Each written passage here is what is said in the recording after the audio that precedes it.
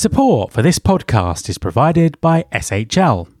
From talent acquisition to talent management, SHL has the people insight to help you build a talent strategy that achieves outcomes like increased productivity, internal mobility, engagement, and leadership diversity. SHL brings transparent AI technology, decades of trustworthy data science, and objectivity to help companies attract, develop, and grow the workforce you need to succeed in the digital era. Visit shl.com to learn how you can unlock the full potential of your greatest asset, your people.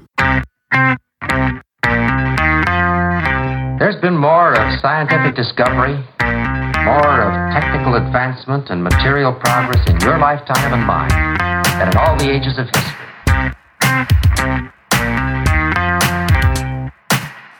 Hi everyone, this is Matt Alder.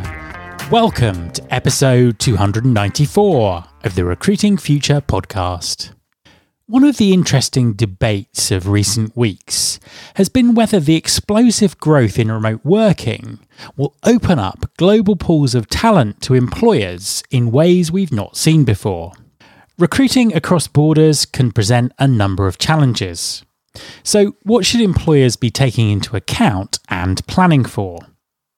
My guest this week is Lucy Williams, the former head of talent acquisition at Visa for Central Europe, the Middle East and Africa.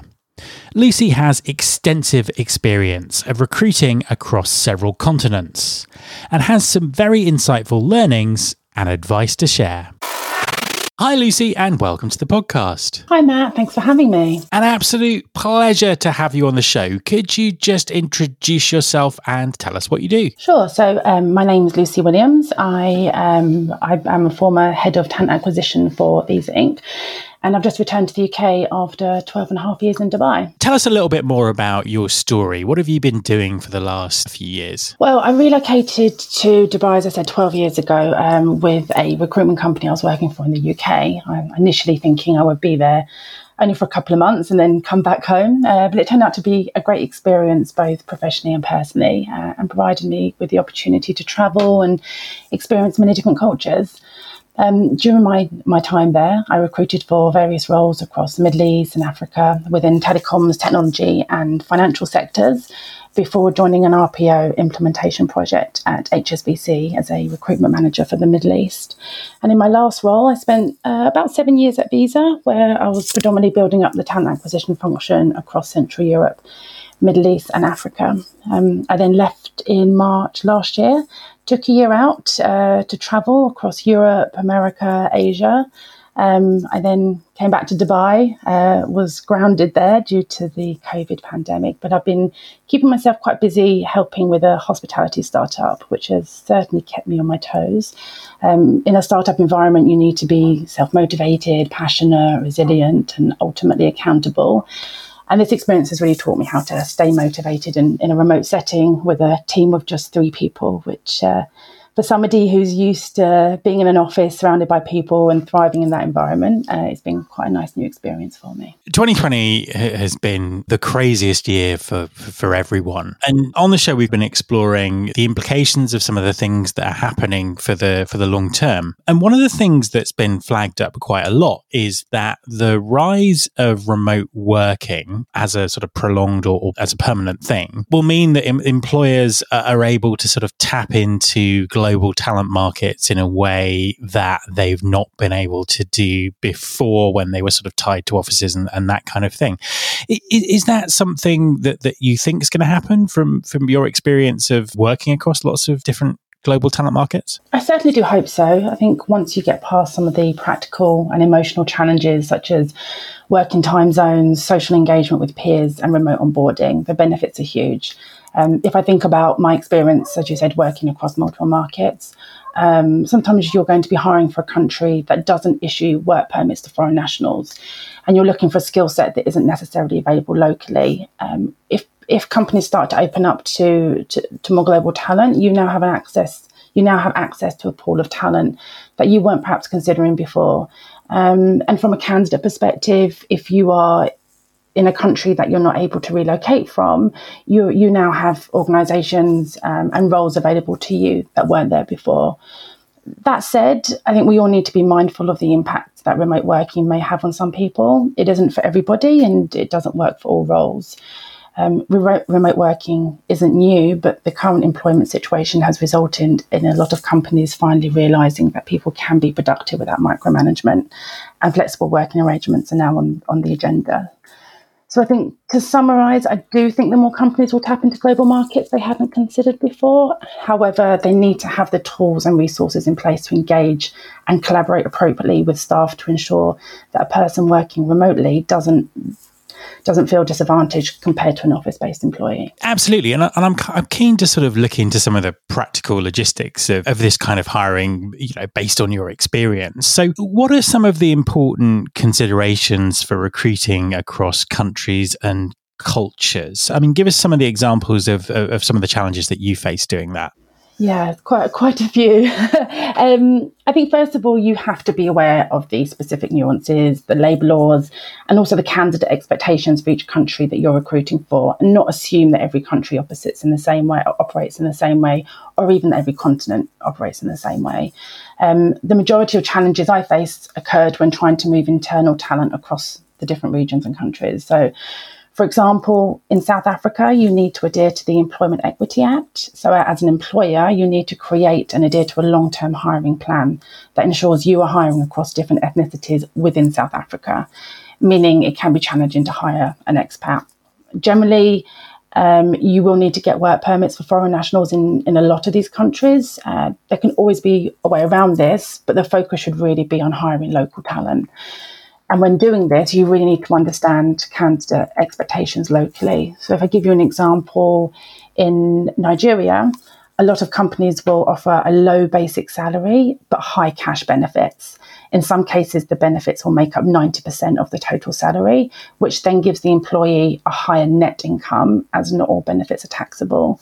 So if you are looking to offer a package that is made up predominantly of base salary, you need to do a net comparison of earnings instead of a gross comparison, which we found at first a little challenging because we've always put together a TGC which comprised mainly of base salary. And when you're offering a candidate there, they're always going to look at what the net is, not just what the total salary is. So I can imagine that working with hiring managers while recruiting people to work for them in other countries is also a big challenge. How did you manage their expectations around that? And what advice would you give to employers who are in the same circumstance? Well, I think working for a global company, I often worked with hiring managers who weren't familiar with the regions. So you could be dealing with a function lead based in America, for example, who would assume that hiring practices were the same as that in their own country, which is fair. So to manage their expectations, I'd always ensure that they were made aware of any challenges and any diversity needs as early as possible. So ideally before the job briefing. If not possible, then we'd always have that conversation during the job briefing and when putting together the sourcing strategy, so there weren't any surprises down the line. And as I said before, I think the challenge is some hiring managers come with candidates in mind. They might have somebody internally that they want to move, and it's not always possible. So always have that conversation as soon as possible. My advice to any organisation looking to expand into a new market would be to really take the time to research the hiring practices and connect with recruiters on the ground to learn about any nuances prior to finalising any kind of plans. And also make sure that you have a budget in place for sourcing talent in locations where traditional methods might not be viable. I think this is also essential, having the budget there. Can you expand on that a bit in terms of what you mean by traditional methods not being viable? We would generally look for talent across your traditional job boards such as LinkedIn, Indeed, etc., whereas they're not always utilised or even available in some of these countries. So for me, I'd always budget for agency spend in some of these countries. So for example, we were hiring 3 people in Côte d'Ivoire. We only had an office of 2 people, so I knew that referrals weren't going to be an option for us. Job boards weren't really utilised there. So my money was best spent using an agency in market who understood the fintech industry. So I always made sure when we're doing the workforce planning, when I knew where the roles were coming, is just making sure that there's budget there, or if I'm using a job board that isn't part of our PSL, obviously that you're going to have to pay per post. So that's what I mean by that. Tell us about some of the things that you've learned from working across different countries. Yeah, I think, well, I've been quite fortunate. My previous roles have enabled me to travel to countries across Middle East, Africa and Asia. And it's really given me a deeper understanding and respect for different cultures that I perhaps didn't have before. I was once asked to work on a short project in Iran, which meant travelling and staying there alone, something I was quite apprehensive about to start with. But when I got there, I was blown away by how welcoming the locals were. I had all these preconceived ideas, all these fears, but it turned out to be a great experience. And it really pushed me out of my comfort zone and taught me to embrace the unknown, which has really helped when travelling, and obviously hiring different nationalities and cultures and having a better understanding of them. It really helps you connect with candidates from different areas. So from the perspective of employer branding, this has always been a bit of a challenge and a bit of a debate about how that works across sort of multiple countries and multiple geographies. How should employers be thinking about their employer brand strategies in this global context? I think you need to look at the market that you're targeting, whether that is you are looking to expand in a specific country or whether you're looking to hire from a specific country. The approach of having one career page doesn't really work in these markets. People want to see people that look like them.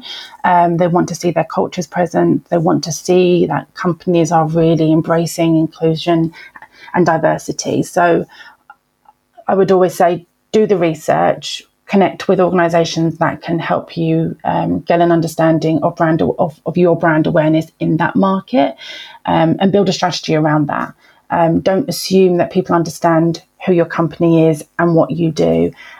Make sure that you have specific career pages or a website that caters for different markets and different cultures.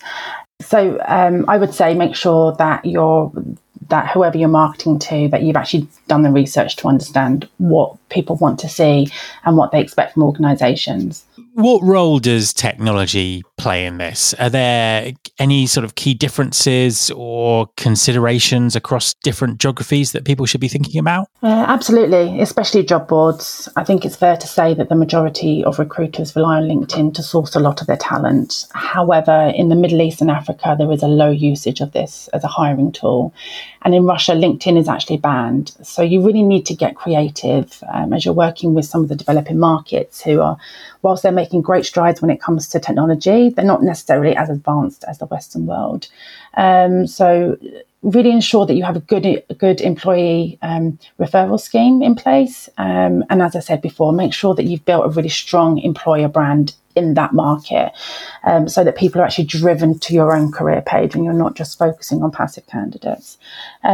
You also need to research which local job boards are being utilised for the type of role that you're hiring for in that country. In the absence of LinkedIn, you'll find that some of the different countries use various different job boards, and just make sure that you're using the right ones. So, final question. What's next for you? Tell us about the new challenge that you're looking for. I've been back in the UK for a couple of months now, and whilst it's been great to enjoy the summer and spend time with family, I'm definitely ready to take on a new role. I would like to focus my search within Europe. For my next role, I'm eager to join a progressive organisation where I can embrace diversity and use the skills that I've learnt to further develop a talent acquisition function. An inclusive company culture is also very important to me, so I'm looking to join a company that demonstrates this, shares my passion for developing people, and ultimately recognises talent acquisition as an integral part of the business. Lucy, thank you very much for talking to me. Thank you, Matt. It's a pleasure. My thanks to Lucy Williams.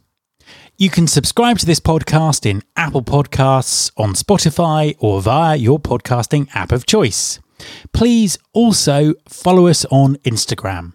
You can find the show by searching for Recruiting Future. You can search through all the past episodes at www.recruitingfuture.com. On that site, you can also subscribe to the mailing list to get the inside track about everything that's coming up on the podcast. Thanks very much for listening. I'll be back next time, and I hope you'll join me.